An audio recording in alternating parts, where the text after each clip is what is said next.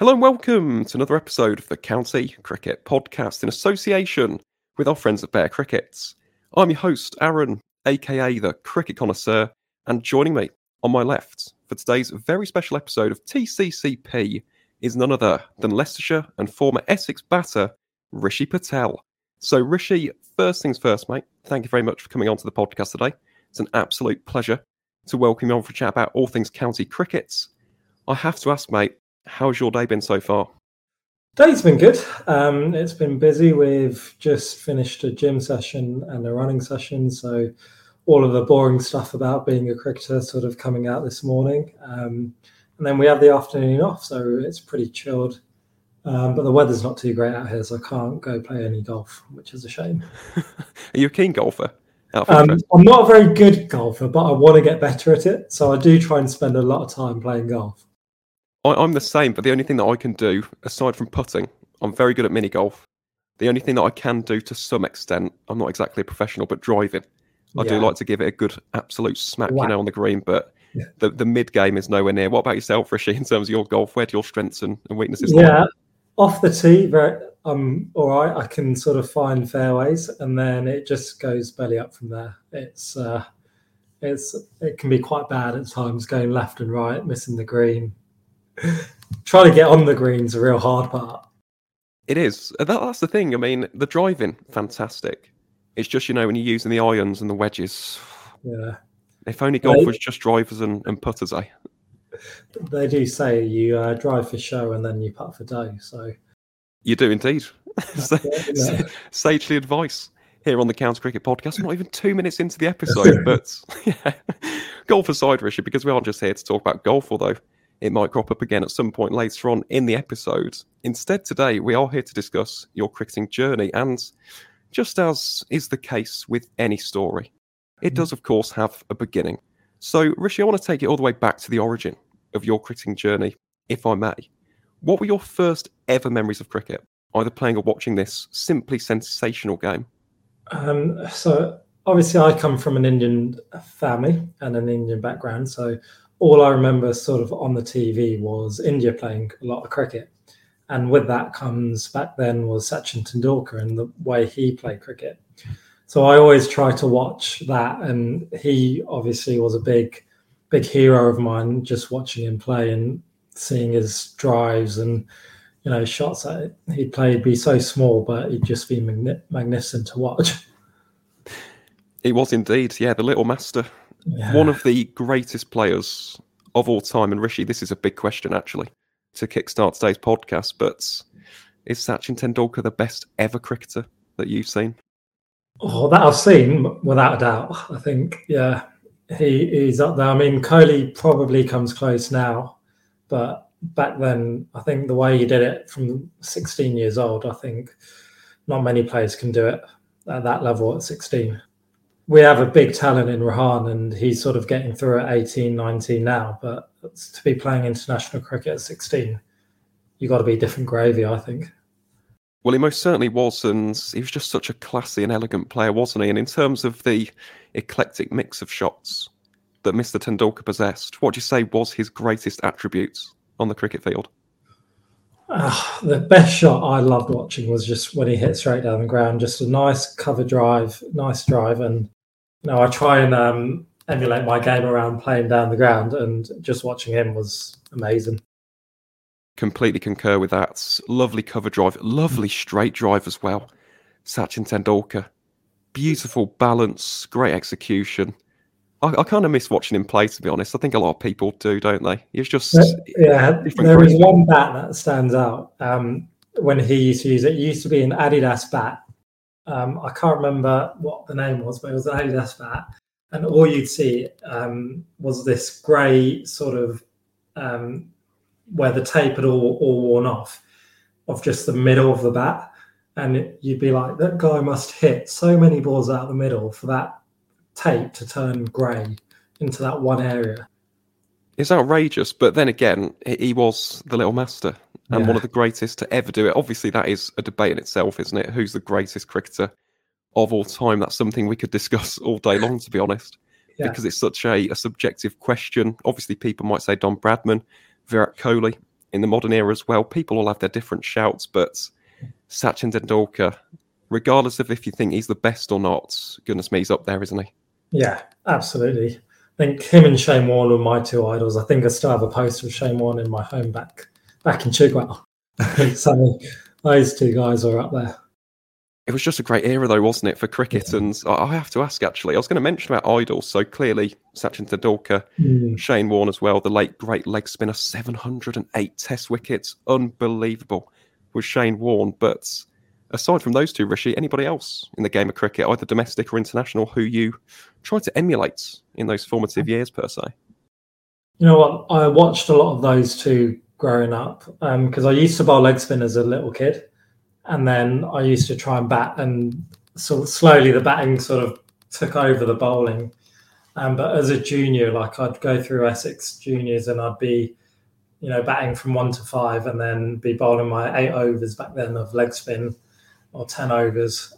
So I had those two guys sort of that I focused on and tried to replicate in my own game, I guess.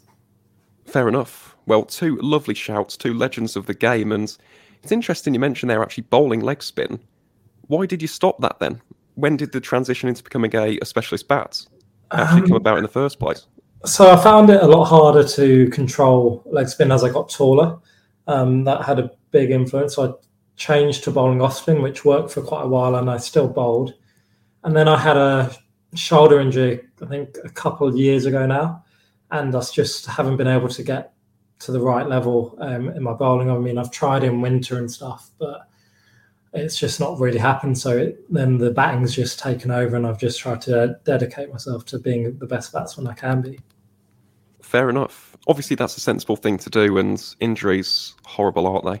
They really do set you back, and it's a shame that you've had to stop that, really. But let's say in the future, you do have the opportunity to bowl some, well, I suppose it'd be off spin now, as opposed to leg spin. Is that something which is still on the cards, per se, for the future? Oh, yeah. I love being involved in the game. So bowling, batting, wherever it is, like whatever I can do for the team, I'll definitely sort of give it my best and give it a crack. But yeah, I'd definitely love to bowl again. That would be amazing. Good. Well, I'm glad to hear that, because I'm an off spinner myself. So yeah, always good to hear that people still bowling. That's, in my opinion, the best form of bowling. Obviously, seam bowling's the most appealing one, isn't it, in terms of, bowling those 90 mile an hour plus Yorkers and the short ball. Think back to that spell from Jofra Archer to Marnus in the 2019 Ashes, and then obviously you've got the mystery and magic of leg spin. But I just think with off spin, I just think you can make people look a bit daft, can't you? Well, I think Harmer's sort of shown it quite well, I think, over the last 3-4 years in county championship. Like the way he's just bamboozled the best batsman in the country.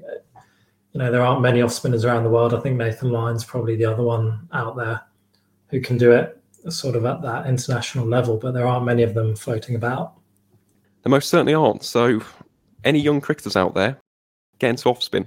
We need some more Simon Harmers and Nathan Lyons of this world. I actually think it's Nathan Lyons' birthday a couple of days ago as well. So yeah, happy belated birthday to Nathan Lyon, I suppose, if he is listening. I doubt that he is, but again, a very, very good cricketer is Nathan Lyon. Done plenty of damage to our hopes as England fans over the years in Ashes series. But talking of the Ashes, actually, Rishi, this is interesting because usually by this point in the podcast, we would have mentioned an Ashes series, maybe 2005, or in some cases, an earlier series than that.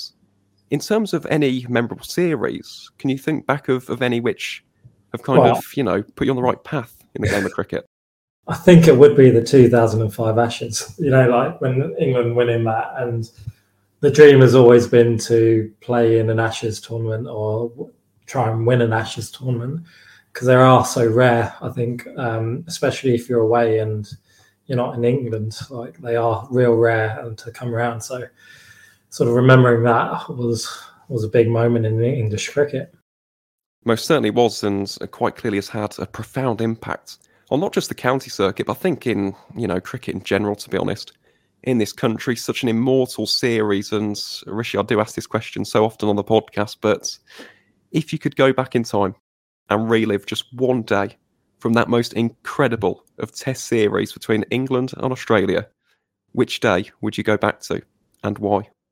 Oh, it'd have to be when they lifted the trophy. I think if you're there for that moment and you can experience it as a fan and then experience it as a player, I think then you're winning everything in cricket, because like the fans are so important to the game. They keep us going wherever you play. So to experience it as a fan and then as a player, I think would be the ideal scenario. Most certainly would, and that was an interesting one, wasn't it, actually?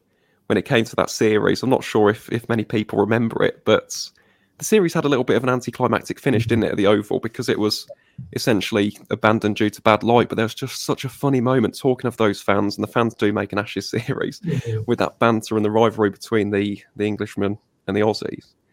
But it was the English fans were putting up umbrellas, right, saying that it's too dark, no place possible. And then you had a section of Aussie fans all in sunglasses, rolling up the sleeves and everything. It was just fantastic showmanship, and yeah, definitely added to that series. And what a series it was. 2-1 in the end to the hosts. And as of this recording, we still haven't lost a home series on English soil since then. So fingers crossed 2023, that streak can be continued. And actually, Rishi, just before we talk about your time at Essex and we discuss your county cricket journey, talking of the 2023 Ashes, do you feel confident for that series? I think that Australia have a very good bowling attack. Probably the best in the world at the moment. And their batting has been a number of points of concern. But I do think with the bowling we have, obviously, hopefully Jimmy and Broad can get a few more. I think we've got a good chance, yeah, I do.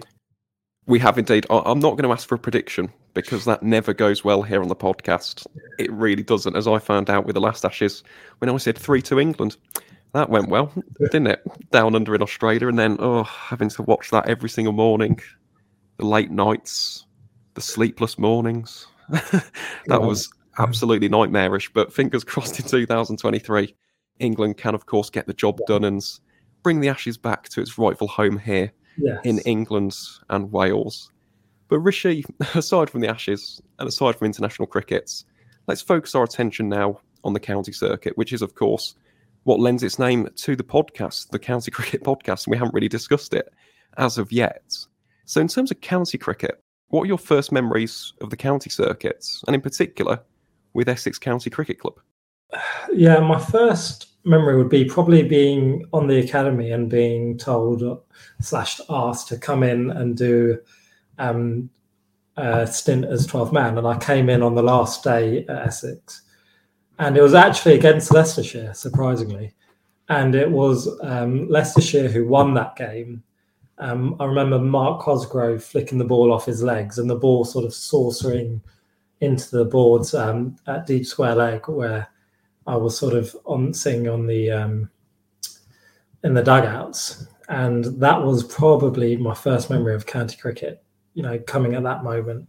Because I hadn't really experienced it as a fan. I went to T20 games, but during, obviously, you have school and you play cricket on the weekends. There wasn't really the chance to go to county cricket. So that would have been my first experience of it. And I remember walking into the dressing room, and Sam Cook, who was there with me, he sort of gave me a little nudge and said, when you go into the dressing room, it can be quite intense. They've just lost a game. And sort of preparing myself for that. And so, as it was, I went in and it was just dead silent, and everyone had their heads down, and you could genuinely see it hurt the lads to lose a game of cricket. Well, I mean, I suppose at the same time, it's understandable, isn't it? No one likes to lose a game of cricket, but that is quite the the baptism of fire, I suppose, going into that dressing room environment after a loss. And I have to ask, actually, Rishi, in terms of Essex as a club, obviously having grown up there yourself, that would have been your local team, but what were your first impressions of Essex as a county? Yeah, I'd grown up through the age groups, and my road to Essex becoming a professional wasn't the easiest. I never was the standout kid going through the age groups. I was never in the EPP. Sort of came onto the academy really late as a 17-year-old, And even then was never fully on it until the season had started. I was sort of just training with them, and they were sort of assessing me to see how I went. So it was a real hard environment for me to come into. And then when I did make it, you then had these amazing pros. You had, obviously, Cook was around a bit, Tom Wesley was around, Nick Brown, who'd been doing it for a couple of years previously, Tender Scarter, who'd been around for years, Ravi Bopara. So there wasn't really the space to come in and almost play first team cricket. It was sort of waiting around, playing a lot of twos cricket, being sort of on the sidelines, doing 12th man duties, and hoping that one day that there'd be a spot open for you. And you having to try and, you maybe only have one game or two games, but trying to almost solidate your position, which unfortunately for me never really happened. Well, before we discuss that, and we will discuss that in due course in terms of maybe why it's so difficult at Essex, to be honest. I mean, obviously in recent years, they've been such a successful team, haven't they? And in fact, that the story of Essex is so interesting because before 1979, the club had not won a single trophy in, I think it was 84 years of competition in the county championship. They had not won a single trophy. And then since 1979, they did the double in that unforgettable summer, and all of a sudden they've got over 20. So Essex definitely one of those, modern giants, I suppose, in the county circuit we have today. And yeah, as I said, very, very successful county. But in terms of your debut then for Essex, Rishi, what can you remember from that day? Because that's an interesting journey into Essex. Yeah. I suppose the first 11 and that dressing room environment, not being part of the EPP, having to do mostly second 11 and 12-man duties. What can you remember from that day then? And just how special was that as a result of those previous experiences?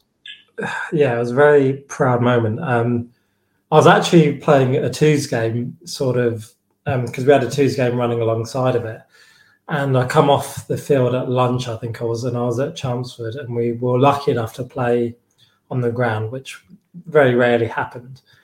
And Barry, who was the second team coach, goes, "You need to pack your bags. You're going to the Oval." Ravi had a back spasm, so he can't play. And I was like, right, okay. So I packed my bags, and I had a little Nissan Micra, a gold Nissan Micra, driving in, asking the directions to how do I get into Surrey County Cricket Club, essentially the Oval. And I'm sure the stewards were like, what is this kid doing here? He's rocked up in his Nissan Micra and he's here at the Oval, which, as you can imagine, surrounded by a lot of Surrey players and their big flashy cars. And the lads obviously got the bus down. And I was just there in my Nissan Micra thinking, how have I ended up here? Pretty much. And then the first morning was a bowling. We were bowling that day. So fortunately, I was sort of out the firing line, can work my way into the game. Come into day two, batting, and I sort of went out, I think, about half an hour before lunch, maybe an hour before lunch. And I remember before facing my first ball, they had, I don't know what birds they were. They were a black crow or magpie or whatever it was, sort of just sitting around on the pitch. So I walked down, obviously tried to move them out of the way with my bat, walking down the slip cord and giving me a bit of chat about how unlucky it was to have pigeons on your pitch. And then that sort of whole innings was a bit of a blur, really, because I remember sort of playing a lot of shots and a few shots that I hadn't really played before, sort of adrenaline going. And suddenly I was like 32 off about 23 balls, got off to a flyer. And then it was the last over before lunch. And I played, I think, off Tom Curran, a back foot drive that went for 4 in the second ball of the last over.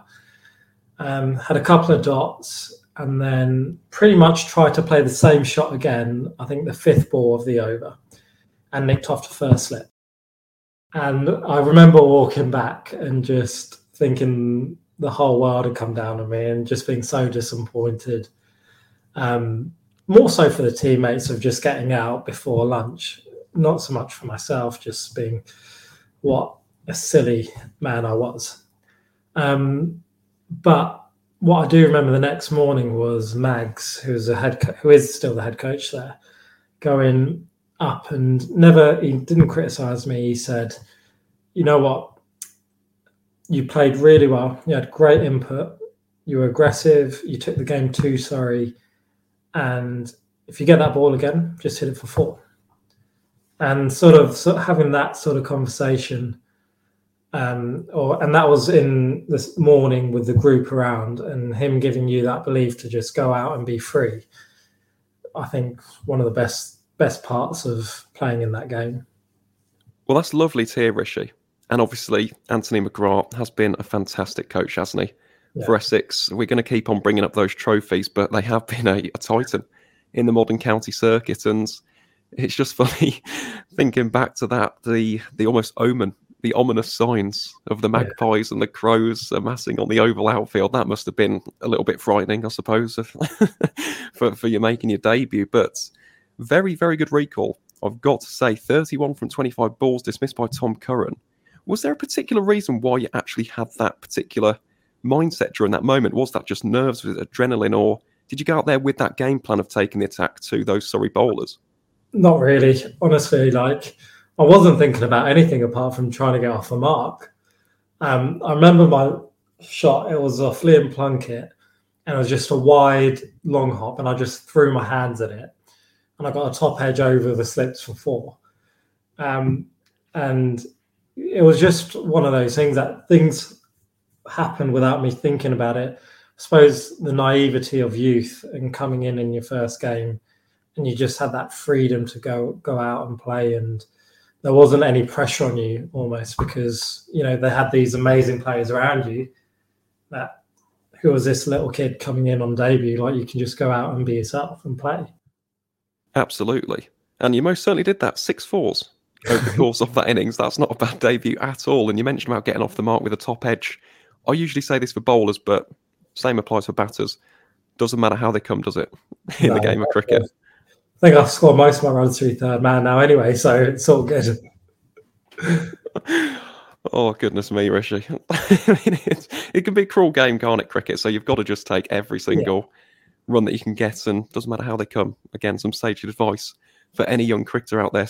Celebrate every single run, celebrate every single wicket. You never know in the game of cricket, you never know. But aside from that debut then, would you say that was your proudest moment in an Essex shirt, or did something top that? Because in the second 11, I was going to bring this up, but you were very prolific in the summer of 2019. In fact, you broke Darren Robinson's record of 5 centuries in a season. And the reason I say broke, he also scored 5 centuries, but you did it in 10 innings. He did it in 24. So in my view, that's breaking the record because you've surpassed him. So between the debut and, of course, that memorable second 11 season, or something else, I suppose, what would you say was your real highlight, the proudest moment from your time in an Essex shirt? Yeah, I think that season was amazing because they'd released me from the academy the year before. So I wasn't sort of contracted or didn't do anything with Essex.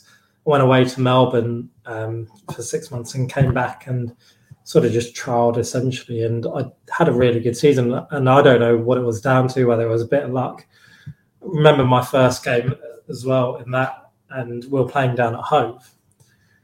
And I was down, I walked in and I wasn't sort of sure where I sat with the team and where I was going to bat. I looked at the score at the board where just wrote what the order was. And I was down to bat 8. And I was like, right, it's just going to be another season of me just sort of filling it up and batting down at 8. And wasn't really too happy at the time. But then I wasn't in a position where I could sort of challenge Barry and be saying, well, I want to bat higher. Because I had no contract, and I understand that contracted players obviously get priority. And we're playing football in the morning of the warm-up. Matt Coles rolls his ankle. And he was down to about 5. And rather than sort of everyone going up in order, in essence, I went up to 5. And I scored 100 in that game. And then I pretty much didn't move from 5 for the rest of the year. So it just it shows sometimes that you just need a little bit of luck on your side, and that one inning sort of can change the whole way. Well, probably changed my career, in truth. See, it's weird thinking about that, isn't it? Mm. Oh, that really is, because that's completely out of your control as well, isn't it? Yeah, exactly. There's nothing I could do. It was just a bit of luck from my side, a bit of bad luck for Matt Coles, and the rest, I guess, is history. And I'm still fortunate enough to be able to play professional cricket. It's weird how life works out, isn't it, Rishi? Absolutely.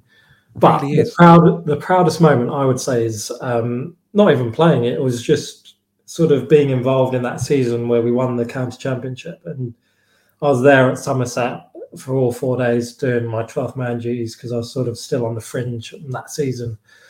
And just the sheer level of celebration and enjoyment when Tom Abel decides to shake hands with, I think, Cook was out there at the time, or Brown, someone who was out there at the time, and just the celebrations in the change room. And it was just an amazing part to be a part of that, really.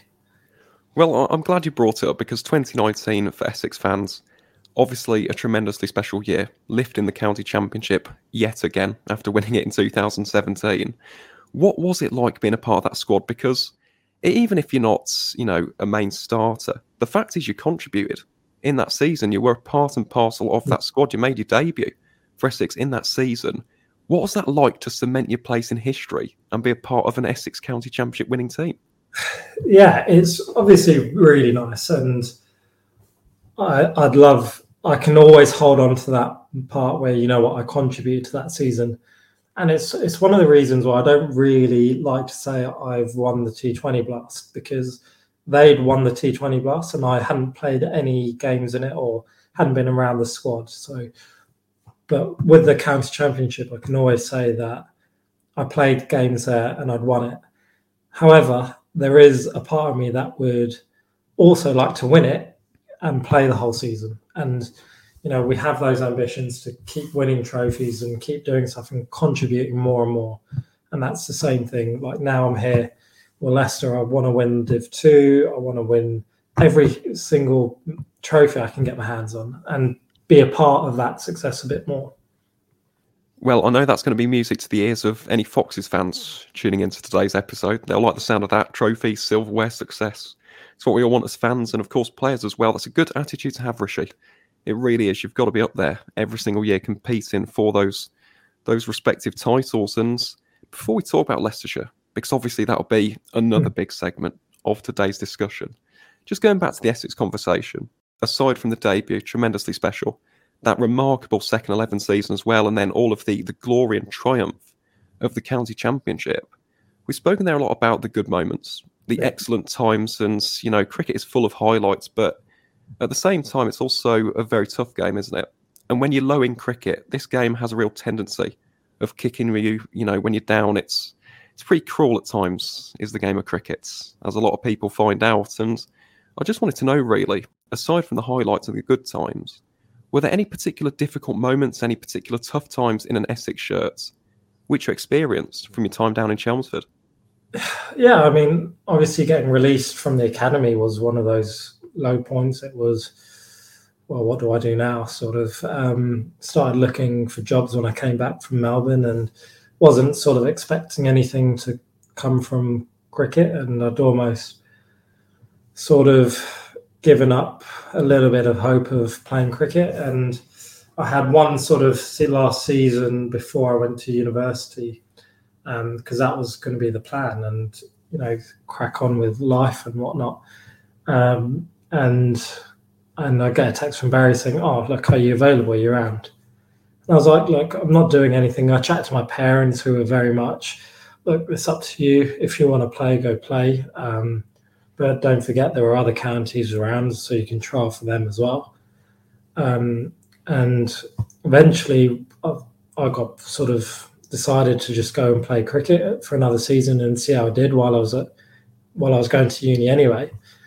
Unfortunately, it had a good season to the end of it, but I remember from that time I sort of went out to Australia, sort of trying to figure out a lot of things, and things not involved in cricket, and living by yourself in a different country, and all the other stuff that comes along with being by yourself and figuring stuff out by yourself. And I think that helps you mature very quickly. And I think a lot of young cricketers, even if the cricket when they go out there isn't a great standard or they don't perform very well, I think you'll find out a lot about yourself by just simply going over for 6 months and relying on yourself and doing everything by yourself, essentially.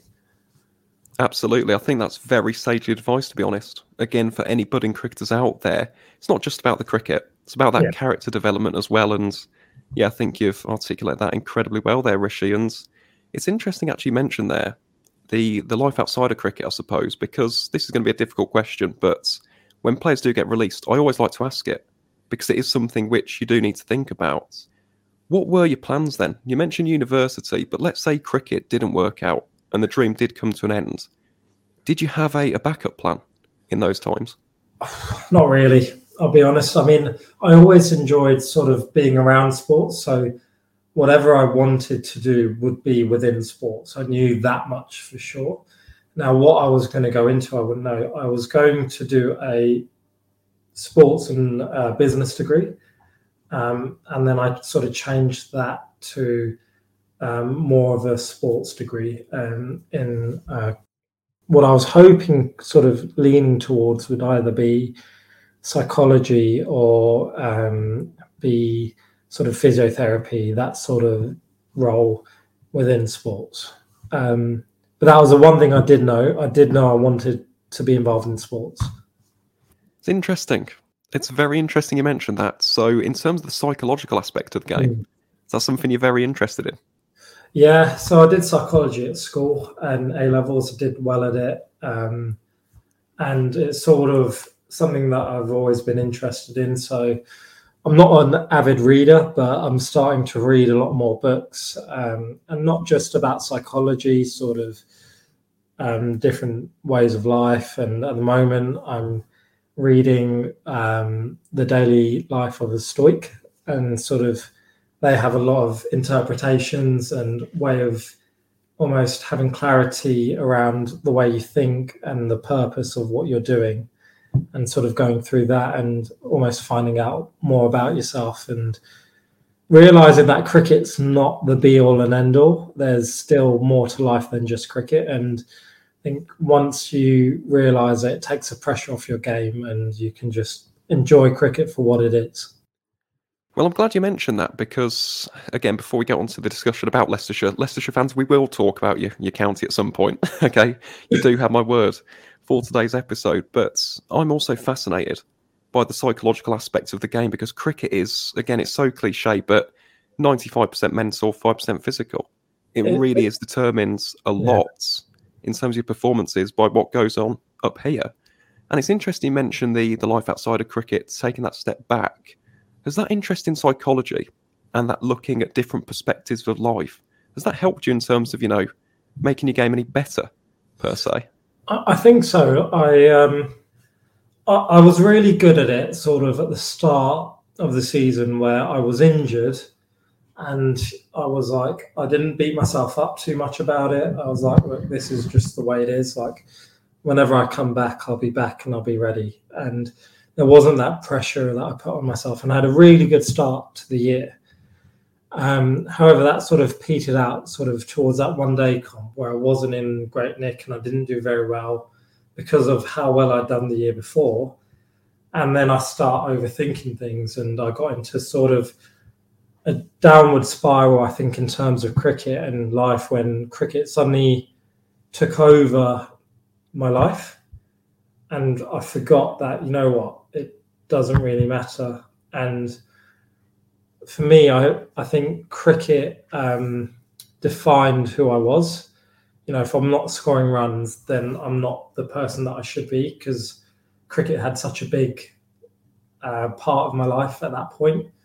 So sort of learning about that and almost taking a step back and saying, well, actually, it's just something that you do. You have a whole other life outside of cricket. You know what I mean? So I found it really hard when I was down. and I couldn't find my way out, and that eventually ended up me not playing the last couple of games of the Red Bull stuff. And I think everything had sort of got on top of me. So now it's sort of reading, and I have time off where I can read books and I can understand more about myself and try and put those things into practice going into next season. Well, Rishi, I'm really glad, first and foremost, that you have found that. And it has helped you with your game, because we've heard that a lot on the podcast. And in terms of almost pigeonholing yourself as just being a cricketer, because especially in your life as well, not just with your family, but your friends, when you've gone on this dream, you've gone on this journey, you are just Rishi Patel, the cricketer, in a lot of people's eyes, aren't you? But in reality, there is a different person behind that. And I always think back to a conversation I had with Ben Scott, the former Middlesex keeper. I'll never, ever forget this episode of the podcast, because he always said that he wanted to be more than just Ben Scott, the cricketer, and that there was more to life than just the game of bat and ball. And it is very, very important to appreciate and recognise that, I think, as a cricketer. And you mentioned overthinking, which isn't just a problem in cricket, is it? That's just a problem with life in general. Yeah. I'm guilty of it. I think a lot of people are guilty of it as well. We always overthink things as human beings. But do you have any particular methods and approaches that you use in order to maybe mitigate against the issues associated with overthinking? I try and get away from the game as much as I can. So whether that's playing tennis or playing golf or doing those sort of things, just to make sure I'm not always thinking about cricket, because what can happen, and it did happen last season, was you'd go home from a day of cricket and there'd be the England game on, or there'd be a T20 game on, or, you know, and because you're a cricket fan, you still want to watch cricket. And it's almost saying, no, I don't want to watch cricket. I don't want to have my mind on cricket because I've still got another day of cricket left, or another 3 days of cricket left. It's almost finding that time and going away from it, whether that's going to the pool to go sauna or go to the steam room, jacuzzi, whatever it is, just to get away from cricket at the end of the day and try and switch off, which is very hard because you're always going to be analysing your mistakes that you've made during the day.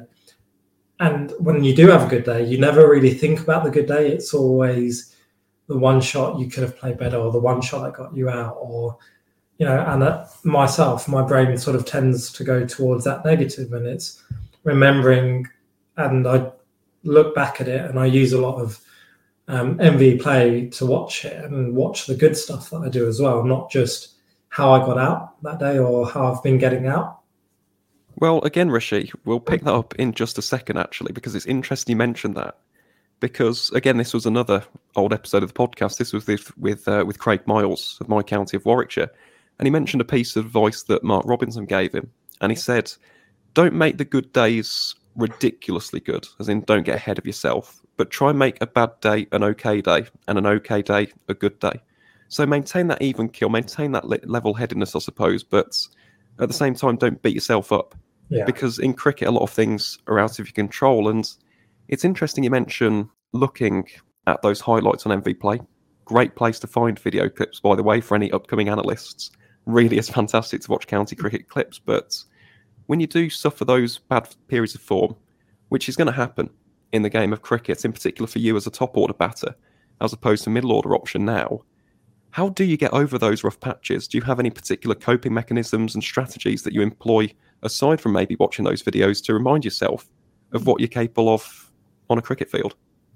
Yeah, to be honest, I don't really know. Like, I haven't found the answers just yet in my journey. Like, there hasn't been too many times I can go back and be like, oh, this is where I did really well.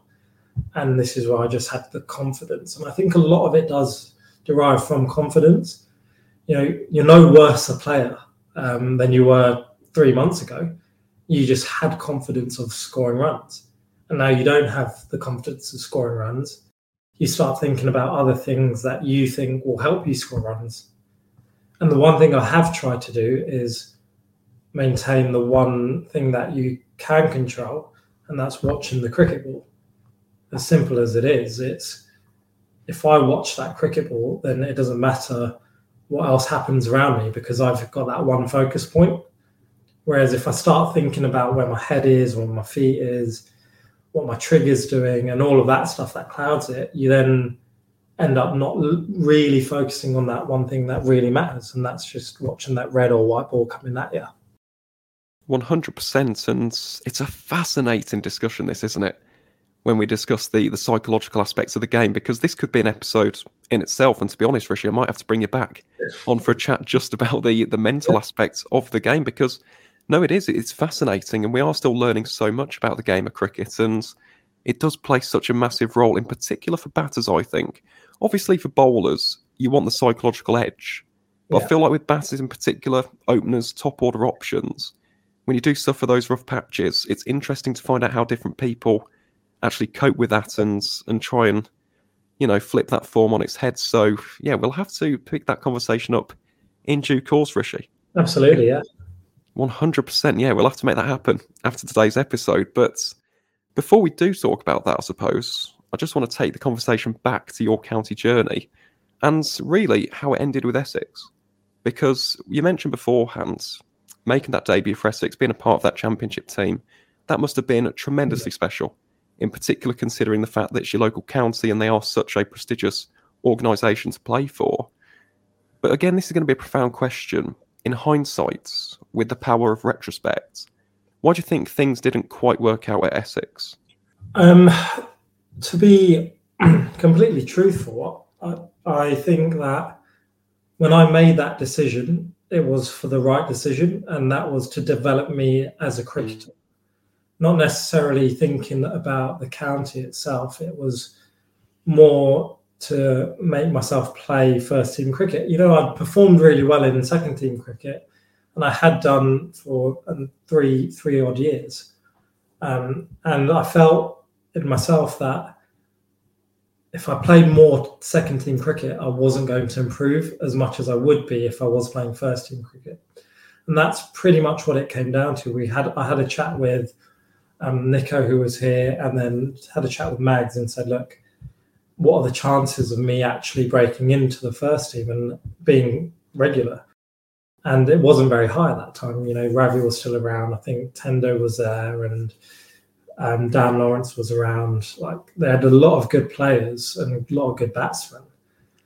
And I chatted to a few people, and I remember sort of Tendo going to me and being like, for your career, you need to play first team cricket. And Leicestershire offered me a longer contract of 3 years with more stability, with more of a chance of playing first team cricket. So in my head, it was a no-brainer. And although I was really upset to leave, it was more of a selfish thing to do at that point in my career, and say, I've just got to play more first team cricket. Well, you do. And again, in sport, you do have to make those decisions. You have to be selfish at times in order to bet yourself as a cricketer. And it has paid off, this move to Leicestershire, as we shall discuss when we talk about one particular innings, which came against my county in 2021. I was there in the stands for that. So we will talk about that in just a second. But again, in terms of first impressions, obviously I'm guessing it would have been very different. You've lived in Chigwell your entire life, basically down in Essex. So very much an Essex boy through and through. First and foremost, what were your first impressions of Leicestershire as both a club and an area, I suppose? Yeah, I mean, it's an interesting area. I mean, where I grew up in Chigwell is, it's quite a nice area, to be fair. My parents have done very well for themselves, and they gave me a very nice upbringing, very nice place to live. And coming to Leicester, slightly different. There's a lot more terrace houses and townhouses and everything sort of enclosed around Leicester. So it is a change. And I think for any 21, 22-year-old to move themselves mid-country to, train and live and breathe cricket essentially is a hard thing to do, because you don't get away from it. You train with the lads, you might live with a few lads, but then they're the only people in that area. So even if you're trying to get away from the game, it's like, well, I only know the cricket lads. And whenever there's cricket lads, it's always going to be about cricket. So obviously I live with Harry now, and he has his mates who are in Leicester. So he can have that separation and go, I want to get away from cricket for a bit. Whereas for us, it's like, well, that's all we're here for. You know what I mean? So that part, I think I have found tough, and, finding people to, change and not just talk about cricket all the time. But that will come with more time and the more friends I make up here. And that's just a different challenge, I guess, of being a cricketer who's moved. Absolutely, and that's completely understandable, isn't it? When you have lived in one place for your entire life and then all of a sudden you've upped a move to Leicestershire in the Midlands. I can imagine it is quite a bit of a difference, but at the same time, it's a nice county. I've got a lot of time for Leicestershire, a lovely club, very much family and community orientated, isn't it? That is the one thing I said, like coming up here, it's very much a family. I can call Nico, although he's in Pakistan at the moment, but I could call Nico and say, look, I'm having trouble with, I don't know, my car or something like that. And he'll give me like 4 different mechanics to go and see, because they all know Nico, and Nico is Mr. Leicestershire, essentially. So everyone does work really well together, and you can always call him or call anyone at the club, and they've always got time for you. And I try and go into the office and say hello and sit down, have a chat, and distract them for their work for 5-10 minutes. Pretty much be as annoying as possible for them until they kick me out of the office. Well, that is lovely to hear, Rishi. It really is, mate. And honestly, it's just a lovely club. I've got a lot of time for Leicestershire, and a lot of the players have come on. So got to thank the Running Foxes. They really have helped us out here at the County Cricket Podcast over the course of the past 2 years. And in terms of highlights, I think I know what this might be. But in terms of your proudest moments in a Leicestershire shirt so far, what would you say has been the pinnacle, Rishi? You know what? I reckon you know what it's going to be, but it's not going to be that. Oh, okay. It's going to be last year in the T20s. So we played Northants and we won in a remarkable victory. And we obviously got docked the points after that game. So we couldn't qualify, and it meant Yorkshire went through.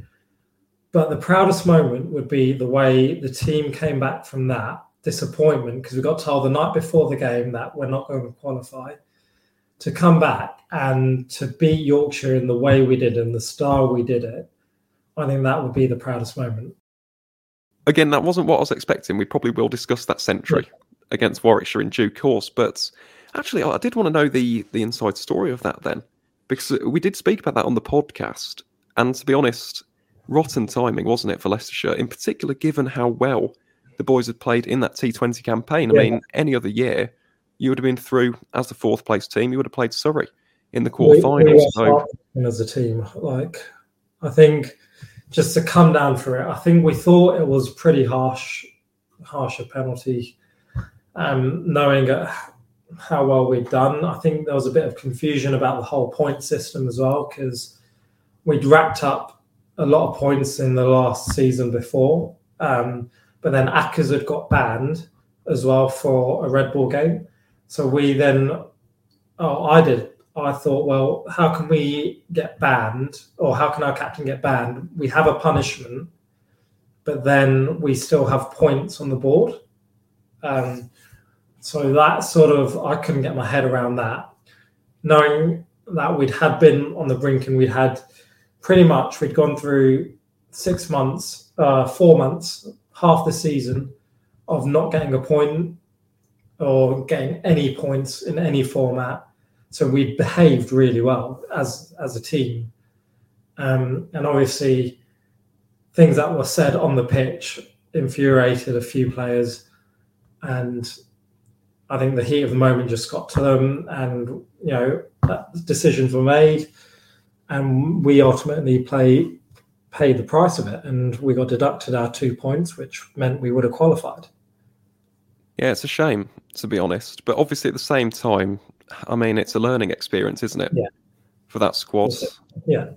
Because they are very harsh, the Cricket Disciplinary Committee. As many a county have found out over the years, they do not give you any leeway at all. But that must have been tremendously disappointing. But again, for the boys to bounce back, not just in the Yorkshire game, but also in the One Day Cup. Yeah. I mean, before we talk about the individual highlight, because I do want to talk about that. That was an astonishing innings against the Bears. But Again, what would you make of that campaign in the 50 over stuff? Because up until the quarterfinal, that was quite something, wasn't it? Yeah, I think we always back ourselves in that. Obviously, it's during the 100, and some teams do get a bit weaker. But as a group, we're always really confident going into that and thinking like we can win it. And we had a really good campaign. To be fair, I think we done really well. I'd obviously not had the best of seasons in that, and I was really disappointed in myself. But then obviously playing in that Durham game where the pressure was really on and sort of fighting through whatever bad run of form I'd been on and trying to just bat for the team and survive and rotate and keep things as simple as possible. And we ended up getting through due to some nice hitting from Beezer at the end.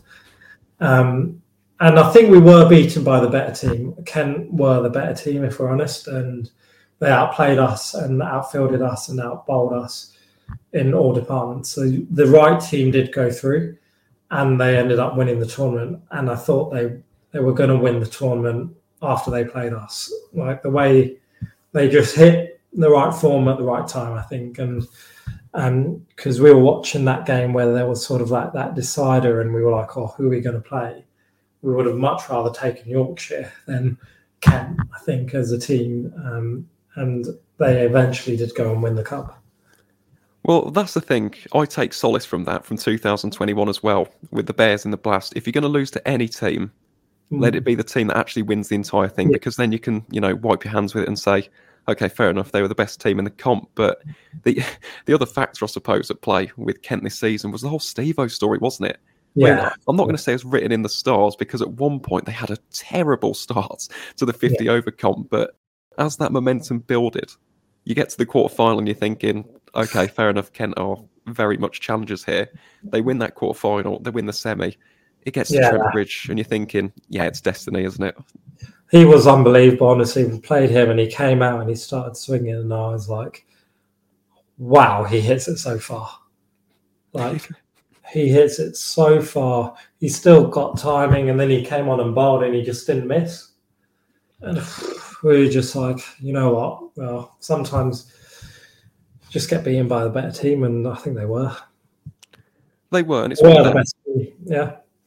Exactly. And Steve-O is the GOAT for the reason, so, you can't really complain with that. The only thing that I will say, the fact that as of this recording, the 22nd of November, Steve-O still does not have a team for 2023. So if anyone of the 17 other counties is listening, sort that out. It needs a contract. I do. It's shocking. Yeah. If he's got more in him, I think someone will come in for him, surely. They'd better.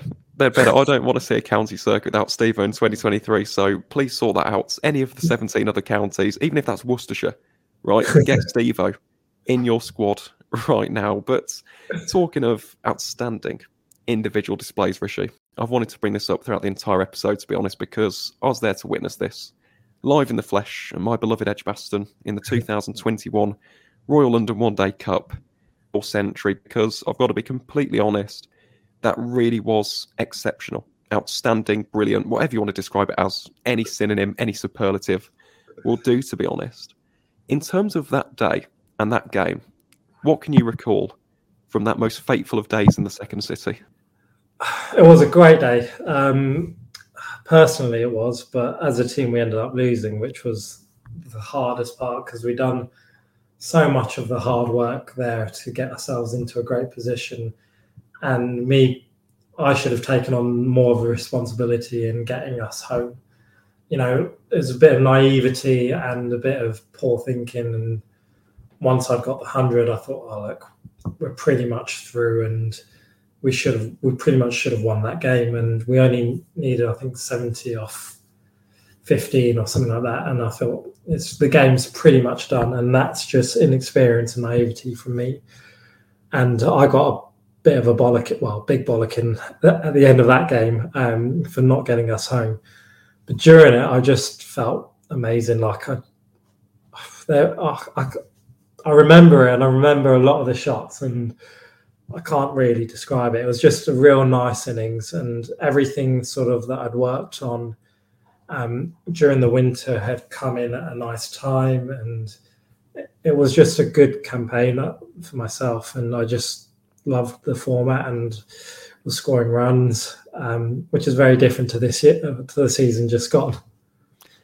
Yeah, but it happens, doesn't it? You're going to have peaks and troughs exactly. in the game of cricket. But you mentioned the season as a whole in 2021. Leicestershire's second leading run scorer behind Lewis Hill with 319 runs at 45.57. That's quite the output, to be honest, in a 50-over competition. And that knock, I think it was either against Jordan Bullpitts or it might have been Gaz, George Garrett, for those who don't know. We call him Gaz here in Warwickshire. But a couple of the shots you nailed off the back foot against our seamers were exceptional. I mean, is that something that you do pride yourself on in terms of that power hitting over the outfield and obviously hitting down the ground, as we mentioned earlier? Yeah, I like hitting down the ground and do a lot of work in it, in the nets, and try and be as consistent as I can in hitting straight. But it was just nice to have everything sort of come together for that one game, and yeah, it was just real nice because you had quite a young attack, and I think obviously Rhodes came in at the end and bowled 10 straight through and bowled unbelievably well. But apart from that, it was just amazing, where you almost felt like you couldn't really do too much wrong, and eventually I did do something wrong and I got caught a deep square leg. Yeah, but again, that's inexperience, isn't it? And what a game of cricket that was as well. Yeah. Might I just add, obviously for Leicestershire, incredibly disappointing. And I know that from being told this by a couple of the players, Nico, let's just say, wasn't best pleased at the end. He was very, very angry. But in terms of the game itself, the ebbs and flows of cricket were just on display quite magnificently over the course of those 50 overs, and a great advert for the Royal London One Day Cup. So honestly, Rishi, I'm glad I can tell you this in person.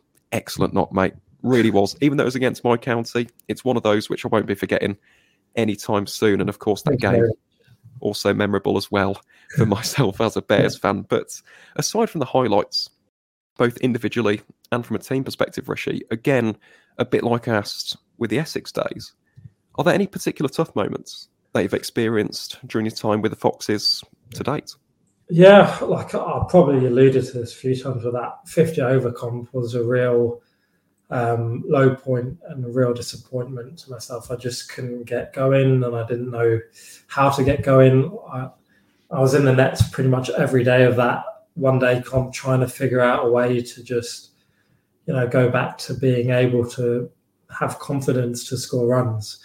I think that taught me a lot about the way cricket is, and not everything's going to go your way, but I think the foundations and keep working on some of the basics that I did do during that did help me to get that reward. That was the Durham game in a high pressure situation, where I could just completely just switch off and go back to the basics of playing cricket. And that was not having any pressure on me in terms of having to score quickly, because it was a low scoring game.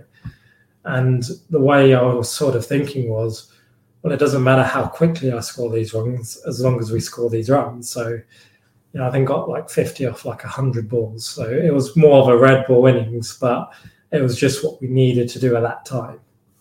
So, and then obviously having the disappointment of the Kent game where I got a good ball, but I felt good and I felt like I was back to normal, essentially. Good. Well, that is excellent to hear, Rishi. And of course, for the Foxes fans out there, fingers crossed, you can be back to your best in 2023. I know that would have been a difficult campaign for you personally, but as 2021 shown, when you're on form in white ball cricket, definitely someone to watch. Very, very exciting talent, to say the least. And before we talk about the future, and we discuss those future aspirations and ambitions, just to wrap up today's episode of the podcast, I should have asked this right at the beginning, Rishi. But I always ask this, regardless of the discipline that each cricketer possesses. But in terms of batting as an art form, we've discussed a lot of the difficult bits of it. But in terms of the real highlights and the best aspects of batting, what makes you come back? What do you enjoy so much about the art of batting in the game of cricket?